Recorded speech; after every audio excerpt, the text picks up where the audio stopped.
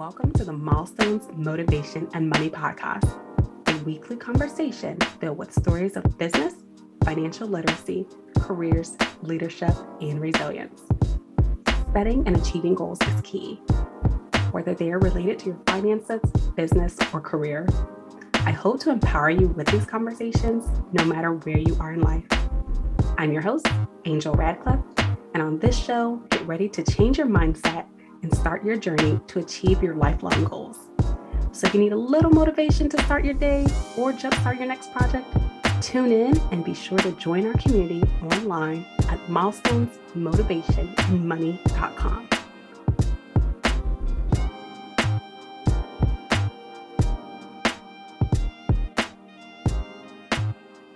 Keith, welcome to the show. Thank you so much. Appreciate you having me, Angel. I'm excited to have you here and have this conversation. And gosh, your background is so unique and learn more about you. So before we get into the thick of it, tell us about you and where you're from and how you got into this whole boxing arena. Yeah. So in short, I was born in the South in North Georgia, Athens, Georgia to be precise, and just raised fairly normal, kind of middle class, upper middle class. And then, going through school, being a creative kid, everything else, I ended up getting very sick, had to drop out of high school because of it. Then thank goodness for my mom discovering what was the health challenge I had, because no one really had any answers at that time. And it was Lyme disease. And so we started treatment, and that was a long process. But during that process, or rather when I started treatment, I was so weak and sickly and everything else that I wanted to be the antithesis of that. And that was to, be something like a fighter or a boxer. And my father was a professional boxing coach. So that was my field of diamonds in my own backyard. And that's what led me down this whole path. Wow. Yeah. I was reading about your backstory and I was wondering, like, wow, it takes dedication to really get into a sport.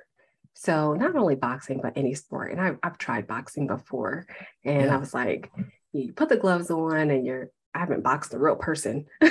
Sure. What do they call it with the punching bags? I've done that. And then you do it for so long and then your knuckles start hurting. And I'm like, wait a minute, am I doing this right? But it's definitely become something that's like really popular. You think about all the home workout equipment, and there's I can't even think of the name of it. There's a boxing, at-home boxing equiment. Fight camp? Yes, fight camp. Yes. Become super popular, but a lot of people find that as a very intense workout. So, when you were getting into boxing, it was more so from a mindset and strength perspective, or was it really that before you had this illness, you always wanted to get into boxing? Yeah, that's a great question. So growing up, I just had no interest. My father told us, my sister and I, that we need to do some type of athletic activity in our school years. And both my sister and I would not pick one. So he picked it for us. And so he's like, okay, if you're not going to pick one, I'll pick one, and I'll pick one that's he felt was applicable to life. And so obviously martial arts is what he leaned towards. And he didn't train kids because he was a very, imagine the character Mickey in the movie Rocky. He was a little bit like that. So he was very old school, didn't even really want to train kids. And so that's where he put my sister and I in a couple of different martial arts. And so I did that, but both my sister and I had no interest, and we kicked and screamed so much about it that he eventually stopped making us go. And so I just really had no interest. Maybe sparred a couple of times when I was like 9 or 10 years old, and actually did fairly well, but it was just not what I was into. And then it really took me as I started growing into, becoming a man in my teenage years and starting to feel my inadequacies, because I was about 125 pounds, 5'8". I had carpal tunnel in both my wrists. I could barely pick up probably a 30-pound weight without my wrists hurting and things of that nature from the illness. And so it was a mindset. It was a character thing, and really about that journey that so many people go through that leads them to boxing. And that's of becoming, a man or becoming a woman, where you gain that grit and that fortitude and that strength that not only sports can teach us, but definitely combat sports, and in particularly boxing, because of the nature of of how, I mean, frankly, brutal it is. It is controlled violence, and very important note there. It's very controlled violence in the sense of all the rule sets and all the protections. And you have, three means of protection in there. You got the referee, you got your own corner, and then you got the ringside physician. But all that being said, it is the closest that we have in our, awesome modern culture to, really organized warfare on an individual stance. And, when I think boxing, of course, I think Mike Tyson. I think so many people will probably think that name, or Muhammad Ali, or right. I mean, there's so many people who are, boxers, or who people would consider the greatest boxers of all time. Now, when you talk about boxing and you mentioned something, you said sparring, and I somewhat know what that is, but our guests may not know. So we may need you to break down some of the terminology and let us know, like, were you boxing real people? Are you just boxing with like the bags, or the different definitions of boxing? Oh, well, I appreciate that, Angel, because that's something that people do get a little bit confused on. So it's with sparring, there's a couple levels of sparring, but generally, if somebody is a relatively legitimate boxer and they said that they do sparring or have done sparring or whatever, that's really going 70, 80, depending on what boxing gym you go to, might be 100%. But there's, it maybe stops a little bit before a fight. One way that they describe it with the USA boxing officials is I think you would stop sparring, I guess, maybe 5 to 10 seconds before you'd stop a real fight. Now, that might sound like a short amount of time, but in boxing world, that's a very long amount of time, because a lot of damage, a lot of bad things can happen in 5-10 seconds. Now, obviously, like with our model that we do, we've really focused on when we spar internally at our locations with other team members, we keep it at that 70% range where you're throwing punches at someone else. Because it's like one way that I articulate it as being a professional boxing coach, teaching beginners, but teaching anyone of any level, is that, we're always conditioned to not punch people, rightfully so. And that's a good thing. But in the sport of boxing, that is the point of the sport. So I guess maybe it's like football where, you're taught not to run into someone, but in football, that's the name of the game. That's what you got to do. So the one way I describe it is, imagine if we were, practicing basketball right now, and I'm trying to shoot baskets, but I'm like purposely missing the basket and shooting it in the stands. That's what people have to understand when they do start actually participating in boxing in a sports context, is that, hey, the actual point is to aim for the target areas, and the target areas of boxing is obviously the face and the body. Now, with the terminology though, so sparring is that some people who don't know a lot about boxing, they'll call doing mitt work, where you hit the focus mitts or hit the pads. They'll call that sparring. That's not sparring, but I know I've had plenty of moments where I felt a little cringe when someone was like, I was sparring with my coach. And I was thinking, like, you don't really seem like someone that wants to get hit or anything else. So really you were sparring with your coach, and your coach is like 220 pounds and you're 130 pounds, and you're maybe someone that's a little bit of advanced age. Really? You were sparring? No. Okay. It was actually, they were just doing mitts, things like that. And then of course there's heavy bag work. The benefit of the heavy bag is obviously you get to feel the power, get some resistance on your punches when you hit stuff. But one of the most amazing, or actually rather the most beneficial exercises you can do for not only overall conditioning as a boxer, but also technical prowess and progression, is shadowboxing. So many great fighters have always said that the two things in order to become a great boxer is sparring and shadowboxing. And shadowboxing is literally where you're throwing punches in the air. I remember Sugar Ray Robinson, who is the greatest fighter in the history of boxing, at least in my opinion. His mom said that she was all confused when Robinson would come home throwing punches at the air, and she thought her boy was going crazy or something, but he's really just practicing that art, because you need to be able to, a good boxer can miss punches and stay on balance, because just like with boxing and just like with life, you're not going to land every punch you throw. So you have to be able to recover and be on balance when you miss. Oh, wow. And, you talked about shadow boxing, and I have a very funny story. I'm not going to talk about it here, but you can just think about someone who's just getting ready to fight someone and they're just like punching the air. Yeah. That's my definition and my view of shadow boxing. When I think about that, I have a very funny story. But I talked about when I first think about boxing, these big names in boxing and who people automatically think of. But I definitely want to ask you, who was your biggest inspiration in boxing? Yeah, well, that's a great question, Angel. So, it shifted as I developed as a boxer, and it often does with people that do compete in boxing. They start off with, the common favorites that people know about, like Mike Tyson and whatnot, but then they typically drift to find someone that they more relate to, either on a stylistic level or on really like a will level or a spiritual level or their essence as a fighter. So I would say probably for myself, it was really, I mean, there's a couple, but there's really two that really connected with me closely. One very closely, and that was Joe Frazier, because I was shorter. My father, it was also a shorter boxer, so he loved that style. And that type of grit and nonstop pressure, moving forward and grinding, it really is who I am in the entrepreneurial world.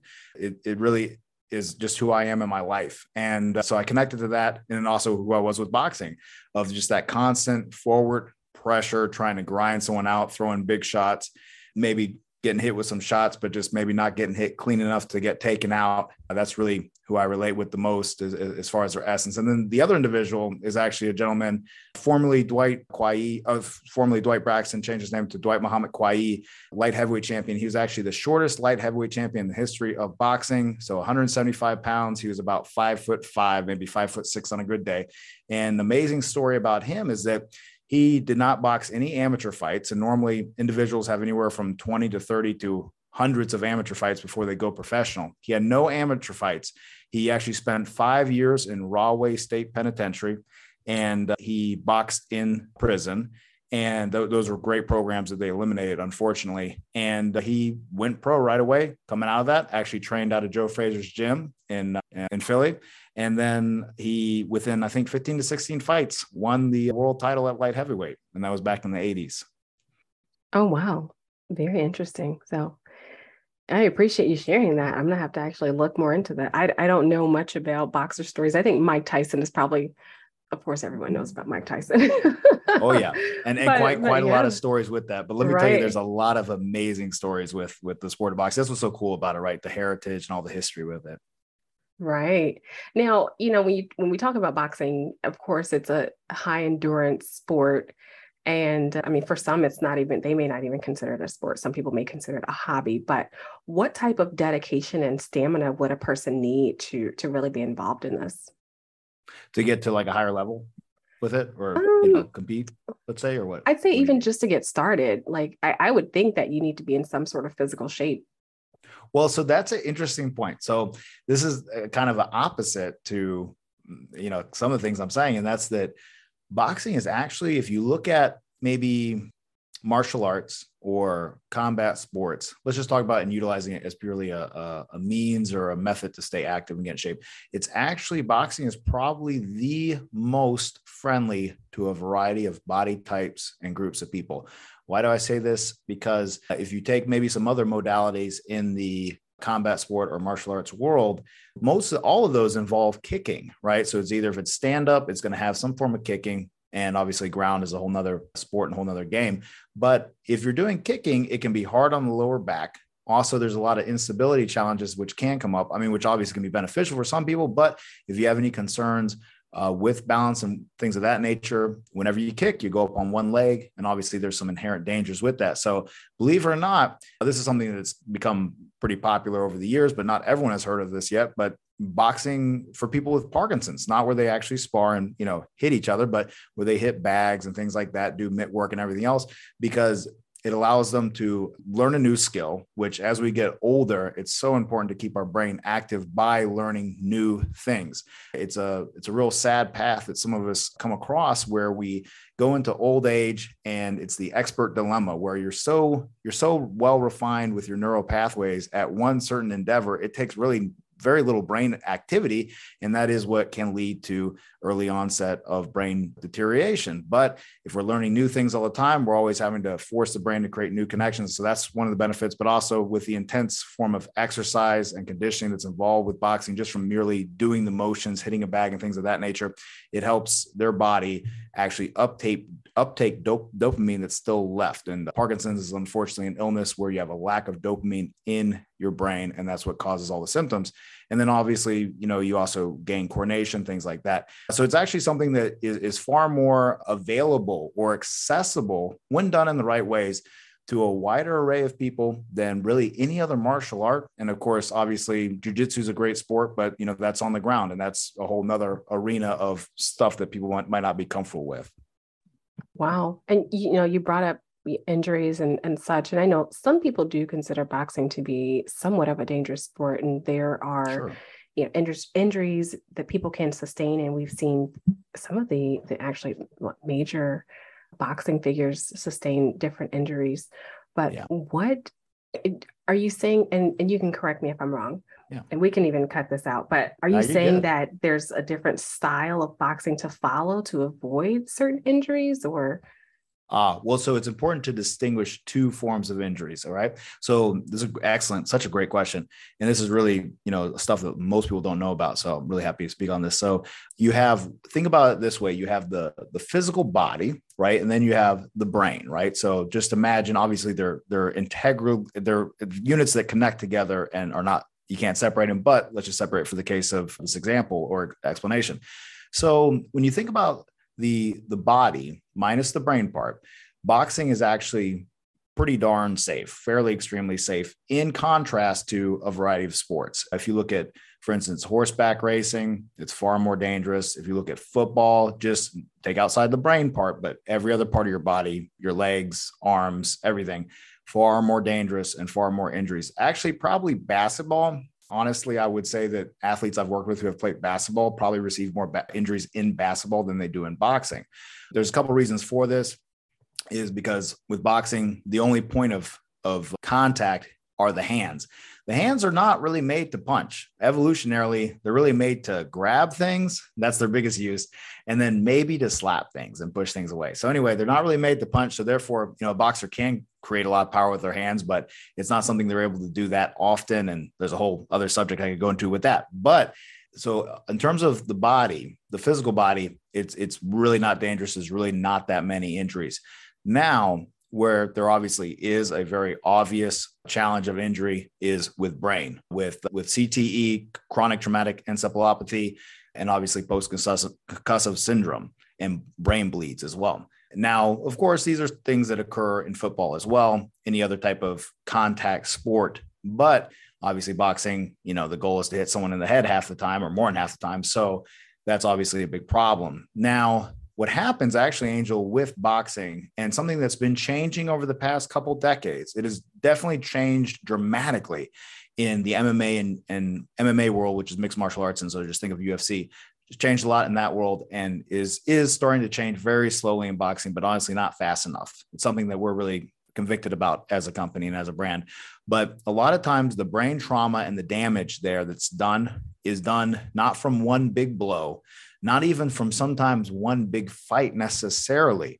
It's the constant sparring that these individuals do, these high-level boxers and mid-level boxers do, and they don't allow their brain enough time to recover, because the brain can heal itself from small trauma. But when you compound it upon itself over and over again, day after day, some of these people, Angel, I've seen it personally on many levels, unfortunately, where they're sparring multiple times a week, meaning they're getting hit with punches. So imagine getting your head hit, smashed in by somebody twice a week. All right. And every week for years, and then also going out there and fighting. So it's completely, it's very bad for the human body, the human brain. Now it can be done in a better way. Can it be done in a completely safe way? No, unfortunately, nothing in life can, but it can be done in a better way, which means that you limit sparring to once a week to allow the athlete to recover between sparring sessions. You will also limit the amount of hard sparring they do, because once you get used to the different aspects of boxing over the course of, let's say, 6 months to a year, it's not really necessary for you to even spar every single week hard with somebody else. It's important for you to take pieces of your art form and work on those things, maybe with a partner and in a sparring context, but you don't have to be delivering punches at your full power and your full speed. So there's many ways to do that. And it's a whole really extensive type of solution, but it is a great solution. So yeah, so that's where boxing is definitely safe as far as you think about your physical body, but it's definitely has a lot of challenges as far as you think about your brain. But there's so many boxing champions out there that their damage was truly received in the gym. It wasn't received in fighting Actually, if you would have taken away all their gym sparring wars that they engaged in, which like are things that I did too when I boxed, they would not have the challenges they have. And then the last factor I would say that my father would throw in, because my father was also a PhD in neuroscience and a clinical psychologist, but he said that with some of these folks, not all of them, but with some of them, unfortunately, they're thrill seeker types, right? So you have to look at what damage occurred to their brain, not only before boxing, but sometimes after boxing through things, unfortunately, like so many athletes get into after they get the high and the rush of competing is gone from their life. They don't pour it into business or doing other things productive. Sometimes, they do it with the bottle. They do it with some type of drug. Thank you so much for that context. I think that's super important to hone in on. I want to get into the point in your life when you stopped boxing and this transition to moving you towards actually owning your own gym, as I don't call it a gym. I don't know if you'd call it a gym, but your own boxing facility. But, if you'd like to share how that transition occurred, and, I definitely love to get into some more questions on entrepreneurship and where life has taken you from there. Yeah, no, absolutely. So it was back in 2010. It was actually July 4th that I was doing some work to strengthen my neck, because it's important to have a strong neck. And I was doing it in a fashion that was not the smartest way to do it. And I ended up getting initiating a neck injury that ended up interfering with my spinal cord. And so then it made it very dangerous for me to get hit anymore. And I did try to rehab it, everything else, but it just was not fixing. So anyway, I had to stop boxing. And at this point, Angel, I'm a high school dropout, basically have a GED, but very little formal schooling at all.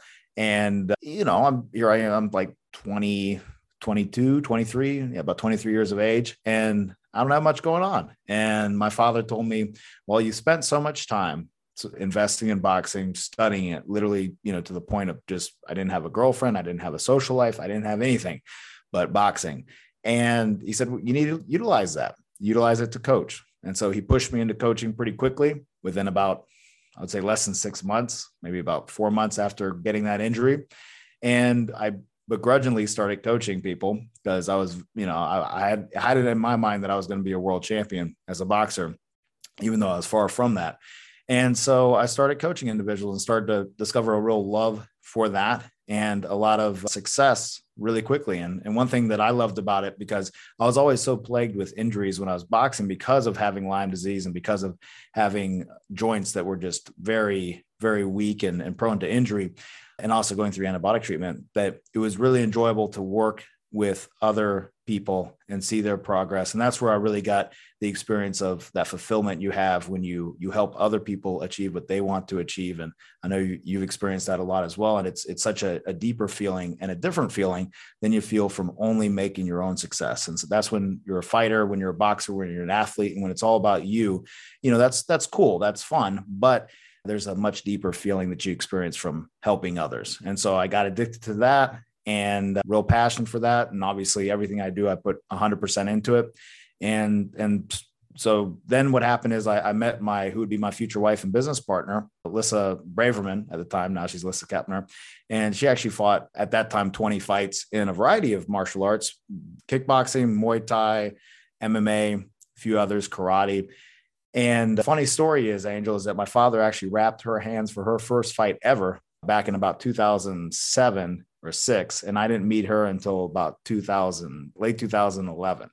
And so it was a little bit serendipitous, but her and I met actually online. And basically when I met her, she had managed a gym successfully for about maybe 7 or 8 years at that time. And I got to see what my future could hold, because the way I was raised with boxing and everything else, I didn't realize it could be a business that you could actually support a family off of and live off of. What I had seen is what you see most of the time with legitimate boxing coaches, which is they have a day job, or maybe they're retired, or maybe a municipality funds the operation, like a police athletic league or something of that nature. And that's how the boxing gym exists. So I didn't realize that you could actually, make a model work. And so she exposed me to what that might look like. And then her and I together grew the concept and expanded that to what we have now. And again, during that journey is this whole thing of really experiencing going from it being all about me as a fighter to then me focusing on other fighters, helping them succeed, but then going on to focus on other individuals that don't want to fight, that have other goals with training, and then focusing on growing our staff out, because it was our baby. So we didn't want to let our baby, trip and fall. So we were very protective of our business, and it was only just her and I. And for quite a few years there, Angels, if you would have ever asked us if we would step out of it, we'd be like, heck no way we would let our baby be alone. But, we learned to share that with other people, and then experience the joy and the gift of seeing other team members grow. And then of course, now expanding it to, a business opportunity where we, see other business owners use it as a vehicle to actualize their own dreams. Wow. And, I love stories of entrepreneurship. And prior to recording, I mentioned to you, I've been a full-time entrepreneur 2 times. Yeah. And it's a journey. It's definitely a journey, but Keppner Boxing and Fitness. Mm-hmm. Now, where was the first location? Yeah, it's the first location right here in Athens, Georgia. Okay. And we started off in a little tiny, like 800 square foot spot where you could really only fit a ring in. And, at that time, it was not, started off with probably 25 clients. And then within about a year or so, we grew it to about 75. And then after about a year of that, we had to move because we got so full, and we literally had to move the model 2 times from the original location because we just kept on growing it. And what exactly are the offerings? So I've taken a look at the website, and I'm like, yeah, amazing. But definitely for the listeners, we want to know, what all do you offer at your gym? Yeah. So where we're unique is that, so in the marketplace, you kind of have like 2 main types of boxing facilities or gyms. It's funny, Angel, because definitely boxing gym is the word for it, but we use the word boxing facility just because one of my mentors early on in marketing said, don't use the word boxing gym because people have a knee-jerk response. They think of that, think of the movie Rocky in their head. So, but it is what it is. So you have the fitness boxing boutique, which is, people might know some of these different concepts where it's a great workout. It's a nice, clean environment, great staff, they treat you well, but it's really honestly boxing, or rather working out wearing boxing gloves. There's really not a lot of technique being taught. There's really not any type of progressive training occurring, regardless if someone wants to even get hit or not, but just actually, learning to refine their punches and the movements and the concepts and the beautiful art and even the history of the sport. Then you have, on the other extreme, you have the pure competition focused boxing gym, which typically is a hole in the wall type gym. Typically there's no air conditioning, and it's not a very professional operation. And it gets pretty cliquey, don't get me wrong. I got a lot of people, a lot of coaches I work with and respect, and a lot of fighters and whatnot that, that's the norm in the competitive boxing world. But it's really hard for somebody who doesn't have any boxing experience to just even get up the courage to walk through those doors. And then, sometimes the way, like I alluded to earlier, sometimes the way that they train can be sometimes in a damaging way. They spar too often, they spar hard too often, always sparring more. So anyway, you have those 2 extremes, and we fit right in the middle. So we have the cleanliness and the professionalism and the accessibility to beginners that fitness boxing style studio has. But then we actually have the authenticity, the actual teaching, and really the lineage of coaching that we teach, that was passed down from my father, to me, and was passed down to him from Chuck Bodak, who worked with over 50 world champions. And he was also the Olympic coach for Muhammad Ali. Wow. And, it sounds like very intricate details and strategy. And I know you mentioned earlier on that your now wife had a background in managing this type of environment. Yeah. So I'm going to go out on a limb here and say that I assume that she really brought that business foundational knowledge. 100%. Oh, big time. So, initially, so it's funny, her and I dated for about a month. And from me first meeting her, I knew that she was the one, and I was in love with her, and she was coming off of a long-term relationship where she was broken up with. So she was not ready to get back into one. So anyway, I scared her off a little bit. And so her and I maintained a friendship for a period of time. And at this time I said, okay, I'm going to go on my own and start my own business and, Keppner boxing. She's like, well, Keith, you don't have much experience with anything business wise or anything management wise or anything like that. So, what are you thinking? Like, yeah, you're a good boxing coach, but that's it. You can't run a business like that. And, it's like one of those things with people in their entrepreneurial journey. If you really knew everything that you're going to have to overcome and everything you're going to be challenged by, you might not have started the journey. So sometimes that ignorance can be beneficial as long as it doesn't kill you. So very quickly though, within the first 6 months or so, I wasn't keeping track of memberships. I wasn't doing any real marketing or anything else. And so that's where I started asking for her help pretty quickly. And so she helped build out the systems to the point where it started to grow as a business. And then it was a cool effect that she will attest to as well, is that her and I have both had this real mutual pushing relationship where, she pushed me to get my act together as a business owner to get up to the level where she was.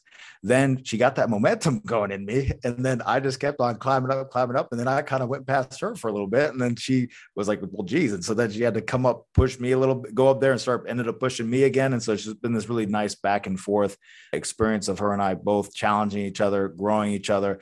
And we really benefit from our partnership. Because if I would have partnered with somebody who had the strengths that I have, which are, coaching, I'm pretty good at connecting with people, things like that. And I found a real inclination to sales.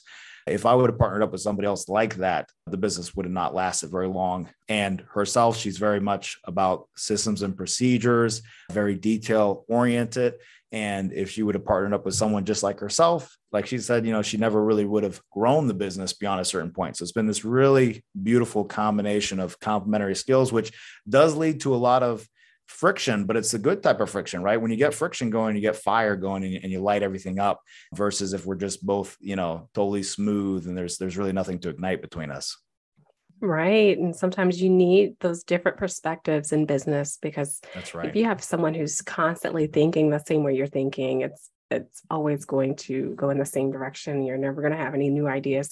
So that's good. That's good that worked out for you. And that's always a question I like to ask. It's more of like, how did you learn about entrepreneurship? But as I was listening, I was like, it sounds like it came from your wife. Yeah. Well, so let me tell you though, so on that journey, then it became, so we maxed out her current knowledge and ability at that time of what she learned from her hands-on experience. And then it became seeking information, right? And so that's where with myself, I always love learning new things. And so that's where I started. And we've been, it's been serendipitous how I ended up connecting a marketing guy out of San Francisco just by chance. And he started mentoring me in marketing. So that's something that I've become pretty proficient at. And actually, that's really led to a lot of our growth as a business. And then going into sales from that and everything else, because one thing that really turned me on about the journey of being a business owner and entrepreneur, like I know you experienced too, is that it all boils down to you at the end of the day. And really you really have to check yourself. You really have to make sure that you're not making excuses. And a good litmus test that I learned that really just transformed my perspective on that was, okay, has anyone else succeeded in, let's say a fitness gym endeavor or anything like that, any type of business or whatever I'm trying to do? Has anyone succeeded at it and started at a worse place than I am, or has done it with less resources than I have? And if you look hard enough, inevitably you find that, yes, there are. And that's a good, it's a good punch in the face to realize, okay, well, that's the truth. That's the reality, not the excuse that I'm making up for maybe to protect my ego. And that's one thing amazing too, that's been wonderful about the journey of being a business owner and having staff as well, is that I remember one of our first full-time individuals, he finally, after a few weeks of being disturbed by something, told me like, hey, I think you're messing this up, Keith. And I remember I was so grateful for him doing that. And I told him, I said, hey, look, sincerely, man, I want the feedback. Like I need the feedback, because I told him the last thing I want is 10 years from now, which we're not 10 years from that instance yet, but we're probably about 6 or 7 years from that instance. I said, last thing I want is for the business to fail, for things to not work out, maybe for me not be able to keep staff, not grow the business, what have you. Everyone leaves. And all I'm left with is my own ego and my excuses of, oh, well, yeah, I couldn't find the right staff, or, it wasn't the right time. It wasn't the right economy. Where the truth was, I was just messing up and I wasn't listening to any feedback from anybody. Well, that's great insight, especially, having your own self-reflection and being able to be transparent with yourself and acknowledge your own faults, because many times as entrepreneurs, we don't. We're very stubborn. That's right. So for you to do that, that's awesome. And, I want to get into more of like the financial part, because I do see that you have the opportunities for people to start their own franchise, and really wanting to know, how did you get to that point, or who really stepped in and said, this would be a great idea, and discuss those financial benefits for you? Yeah, that's a great question. So with the whole step of, because franchising is just a whole nother business, right? So I think a lot of people, they step into it with the wrong mindset, thinking that it's just a pure compliment, which it is in some ways, but you have to approach it's a whole new thing. So really what happened is, with the birth of our daughter, she's 5.5 now, my wife started stepping out of the business, and we started letting our business, our current baby before our daughter, which was the business, start to stand on its own couple legs a little bit, and started bringing out some staff. And she started systematizing out her role so that she didn't have to be tied to the business anymore, or the way that my father would put it, have golden handcuffs where, your business literally doesn't operate without you. So we started doing that. And then I slowly started stepping out of the business. And then we literally got to this point in about maybe kind of 2019, where we were staffed out enough. Our systems were relatively refined. They're honestly, they weren't anywhere near as good as they were just a year later from that, but they were going pretty good. And we had a lot of free time. And so things are going well. The business is still growing. We're still bringing in revenue, everything else. All trends look good. But what we're doing with ourselves and our lives are not really growing. And so there's this weird kind of stagnation that you feel, and a little bit of depression almost of, well, what's the purpose of all this? What am I doing? And that's where I'm really motivated from growth. And so is my wife. And so we started looking there about kind of late 2019. Okay, well, really about August, like, what is it that we can do? And I had made those classic entrepreneurial mistakes before, where I put on a boxing promotion and it did well. And I was like, oh, well, I'm going to be a boxing promoter now. And then I started to detract from my core business that had worked, which was, Keppner Boxing and Fitness Facility. And so I was like, well, what can I do that's going to detract the least to still grow this thing? And I was like, okay, so obviously the answer is to grow locations. So are we going to do the corporate route, or are we going to do the franchise route? Because those are really the two main options. And then with the corporate route, the benefits of that is that you have absolute 100% control over every staff and team member, just every single aspect and every minute detail of the business. But the challenge of that is there is a massive liability. You are 100% liable for every single location, everything in each one of those locations, legally and financially. And then as well, the amount of capital that can be required to grow that at a reasonable rate would be pretty substantial. So I was like, okay, well, there's that route. Maybe we'll do that. Maybe we won't. And then we looked at the opposite route, or the other route, which is the franchise route, which you do give up some control. But if you structure your systems well enough, you still maintain a certain amount of it. And then there's not the capital constraints in theory. So of course, everything in theory sounds better than, it sounds better than it does in actual reality, but definitely going with the franchise concept, it still is capital intensive, but not as intensive, and definitely not as high liability financially and legally as doing a corporate route. And it kind of combined or added to really my interests and passion. So very passionate about boxing, very passionate about coaching. I started over those like 2018, 19. And so started coaching other business owners in similar niches, martial arts and fitness and other areas, on their business to help them do some of the things that we were doing, because they saw our success and they wanted to learn what we were doing. And so I have that passion as a coach, and we figured it'd just be a perfect blend and way to put it all together. So we started pursuing that, finally made the decision really in January 2020, found an excellent development group that assisted us in refining the legal aspects of it, as well as the manuals and things of that nature. Then the pandemic hit. We maintained course through that, used it as an opportunity to remove some of the extra things that we didn't need as a business and as a business offering in our service, and refine the model, got it in line with the franchise, and then started offering franchise opportunities in August of 2020. Wow.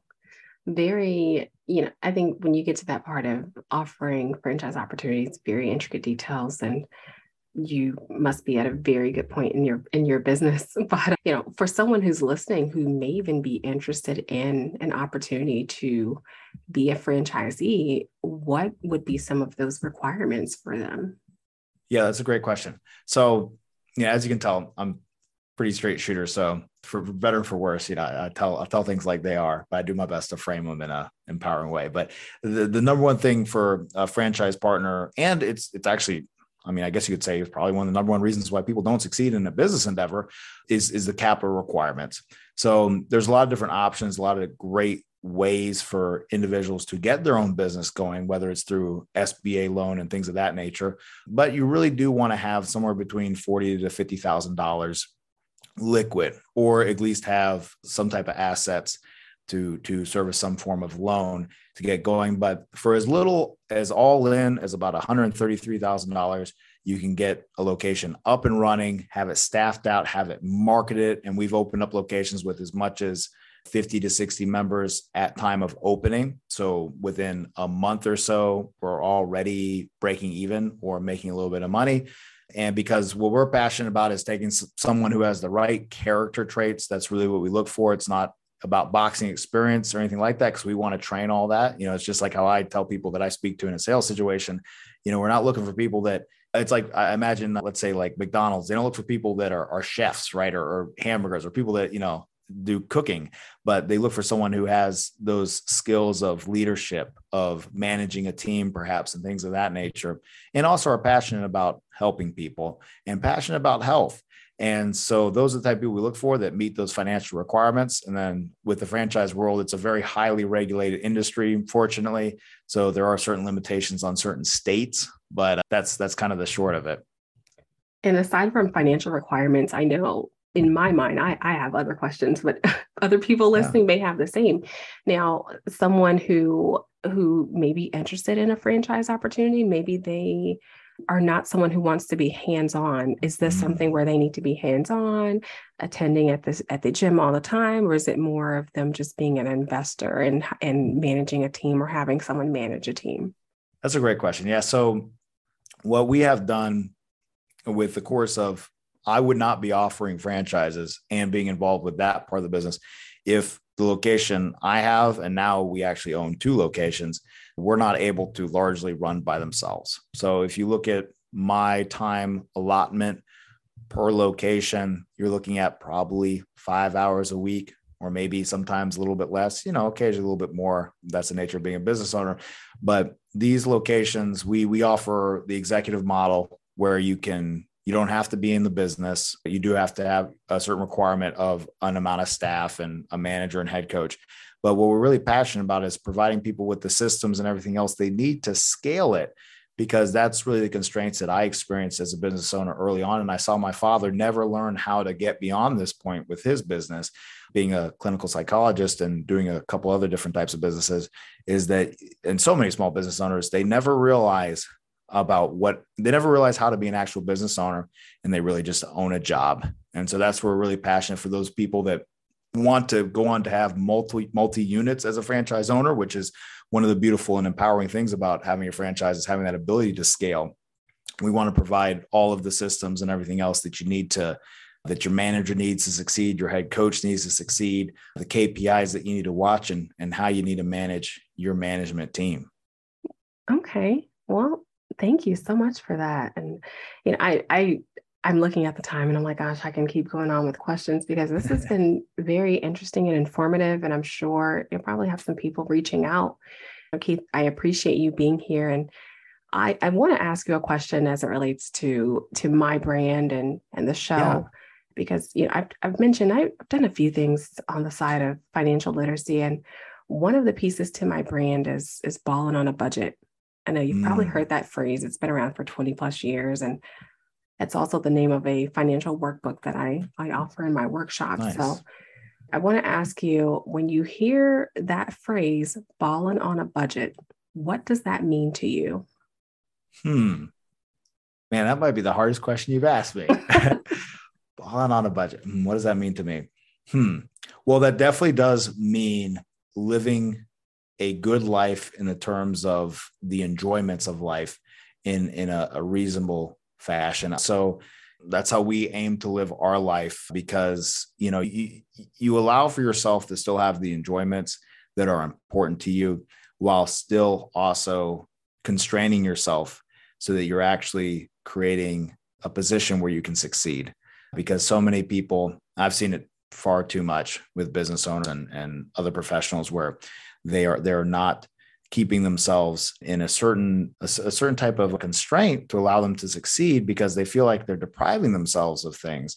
But they need to realize that, hey, you're actually not depriving yourself of anything. You're actually being good to yourself, and you're actually going to enjoy your life a lot more, and you're going to be able to succeed a lot more.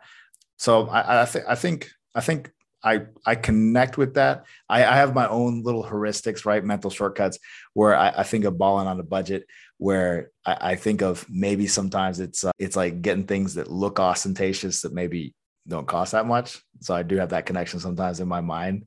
But definitely, though, I think the sentiment of that phrase is something I really strongly agree with. Thank you for your own personalized definition. Definitely appreciate it. So, I always love to hear the answers to that question, and there's no wrong answer. Yeah. I tell you though, Angel, more people need to ball with the budget though. Balling with the budget. Yep. They sure do. Definitely. Yeah. Because that's how you keep balling. Right. And that's how you're gonna be able to ball more, is if you do it right. Right. Which means, budget. It's funny, because I know this in your experience, right? People think they hear budget, that's automatically like a bad word. Right. But it's actually the what you need to succeed over the long term. Right. And that's in your personal life and your business. That's right. So, that's right. Definitely. Well, Keith, it's been a great conversation, and I definitely want to give you a chance to say any last words to listeners today. Yeah. Well, really, yeah. My last thoughts that I'd like to share is just simply that if I can be of any benefit, being on this awesome show, or anyone heard anything I say, and if I've said anything that makes you feel like, this guy's pretty cool, or this guy's done something, and you think for one moment that you can't do the same, I want you to know that you're very wrong, and that I have had so many gifts and so many good things happen to me, but I've also had so many struggles. And I haven't started talking about this so recently, but I was actually legally disabled for a very short amount of time, but I didn't let that definition hold on to me. And it's something that I'm very passionate about, is people realizing that, even though circumstances may be very, very hard for themselves at a certain time in their life, it doesn't have to stay like that. And at the very least, they need to discover an empowering message behind it. I hope you've enjoyed the show. Be sure to leave us a review and let us know any ideas you have for a future show topic.